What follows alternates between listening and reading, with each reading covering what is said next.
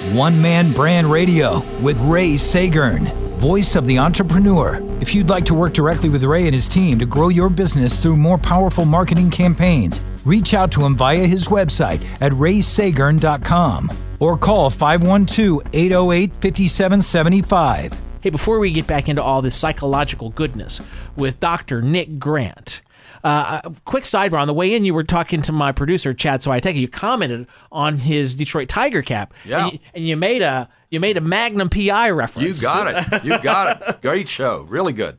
Really good. Now, I don't want to tell tales out of school here, and I got to be careful now when I bring my clients into this. So I'm out on the skinny part of the branch here a little bit. But for my client in Denver, Colorado, that was formed in 1980, the company's 40 years old. Founded by the father, sold to the two sisters. The company's called Brothers. Now we got the sisters from Brothers running it, and we're writing an ad that's going to air in January. Okay, so it's like, well, what are the icons of 1980? So, of course, you've got, the Rubik's Cube. You've got the whole thing called a typewriter. But we also made a reference to Tom Selleck's mustache. Yeah. To me, that's a great 1980 Absolutely. item, right? Skinny ties and parachute pants and Tom Selleck's mustache. And the owner of the company now, the CEO, she is 40-ish. Her in-house right-hand guy, her marketing coordinator in-house, who we also work with a bunch, he's maybe 35. And I swear they had no idea who Tom Selleck was or what his mustache was, and we had to gut it out of the ad. Great. Well, that's Tom Selleck's mustache really contrasted to the pencil-thin mustache of his mentor there in the series. That's Remember right. The I British do. fellow who Higgins. was from Austin, Texas. Higgins, right? Higgins was from Austin. Did you know that? Didn't know that. Yeah, No. yeah, I think. All right. So we took a little detour there. That was for you, Chad. All right. You're welcome. All right. And we're going to get back to the psychology. Psychology all right. in business is what we're talking about tonight. Okay. We were talking about Myers-Briggs, and you can kind of tie this together through the different axes of Myers-Briggs in a sales process. Yeah. Yeah, you can take the 4 dimensions of the Myers-Briggs in the sequence that you learn the letters. A lot of people that are listening have taken something like that, where you get a letter set like ENFJ or ISTJ. But a lot of people don't know that literally the letter that the sequence of the letters is a sequence of a sales contact. You can use it that way. So I'm an ENTP. You're an ENTP. So you might begin in making contact by talking and doing something extroverted style, and be aware that you may be dealing with an introverted person so that you can flex as you need to. Then you go to talking about information need, which is presenting your product. And intuitive people always talk about the connections and the vision and what could be. Big picture. And they may be talking to a sensing type who wants to know, has a specific question they want answered, a specific need to have be fulfilled, and then stop talking. And that's good service, good customer service. Then comes, do we talk about thinking or feeling? Do we talk about what the features, advantages, and benefits are, and the numbers, and what all the kinds of things that people like to look at objectively? Or do we like to look at an attractive model or someone that you know who's using the product or enjoying it, and you want to imitate that person? Both are excellent ways to make decisions about product use. For instance, how did you decide to buy your cell phone? Did you look at all the contracts? Did you look at all the features of the phone? Or did you have a good friend that had pretty good service out of their phone and dipped in? And we all do a little bit of both, but it's good to know which side you score on so that you can also practice the opposite and flex into it when you need to. Yeah. And last, judging and perceiving. This is very important, is that people that score judging don't want to be sold past the sale. They get really twitchy if they've already decided and you keep talking about advantages and how to come do it in pink on Tuesday. No, they don't want that. Right. They've finished, they're done, they're out of here. They're also in countdown mode about time. Best thing to talk to a J-type is say, I got 3 things to say, it's going to take 2 minutes. They go, great, I love you. With a P-type, they tend to expand it and come up with fine tunings right near the end to make it as relevant and as cool and as stylish as possible. And they just won't stop.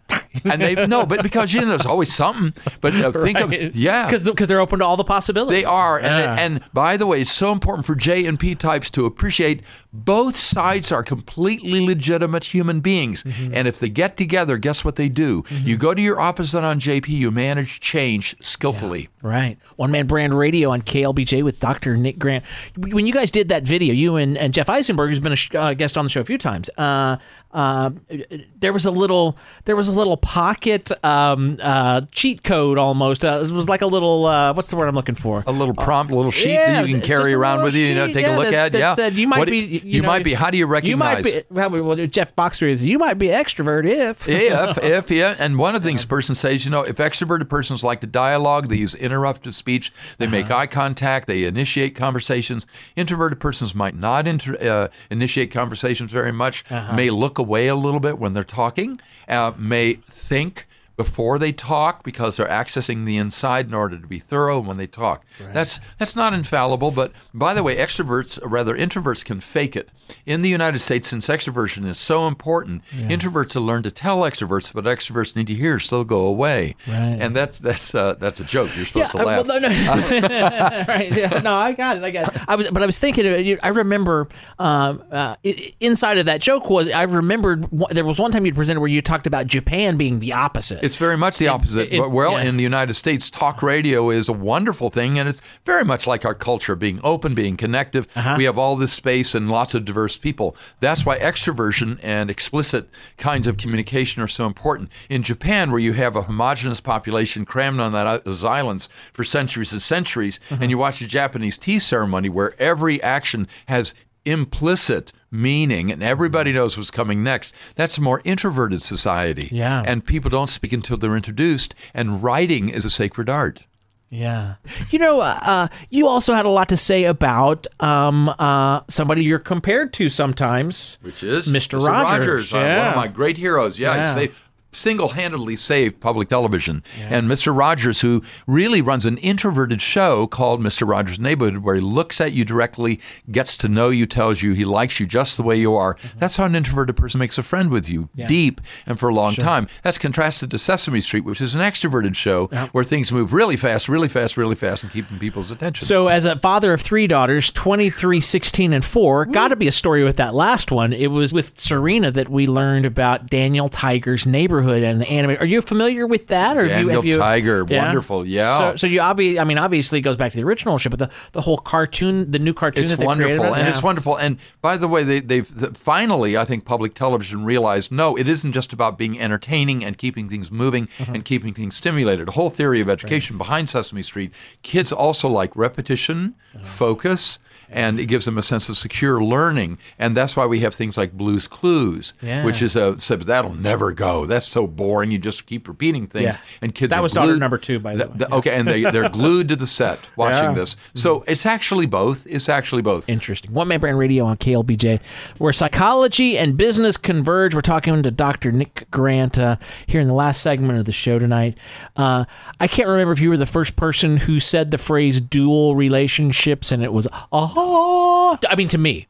But somewhere it got on my radar. And lately, as I've been working on my book and I've been dealing with some of my client relationships, I've been thinking more and more about a couple of facets of this. One is just, it's kind of the whole Me Too thing is an outgrowth of that, where you can't be, so the idea of a dual relationship, simply stated, is you can't have 2 relationships going on. Yes, it binds people in because they feel they aren't free to really be themselves. And the positive principle is to have a relationship in which a person is free to make their own choices about what you're relating over. And if you have them, say, if you're in business with them and you want to have a romantic relationship, well, you don't know which one you're relating to at the time. And so is it your romantic partner or your business partner? And sometimes you don't get a clear idea which one you're relating to, and it's bad. It bites you eventually. And so here's my thought, Dr. Grant, and this is what I'd like your opinion on. So like any good duality, there's also a strong argument to be made that the backbone of this country is mom and pop business, people who are married that started a business together, and where we can, in a world where more and more of the landscape is gobbled up by these multinational global conglomerates.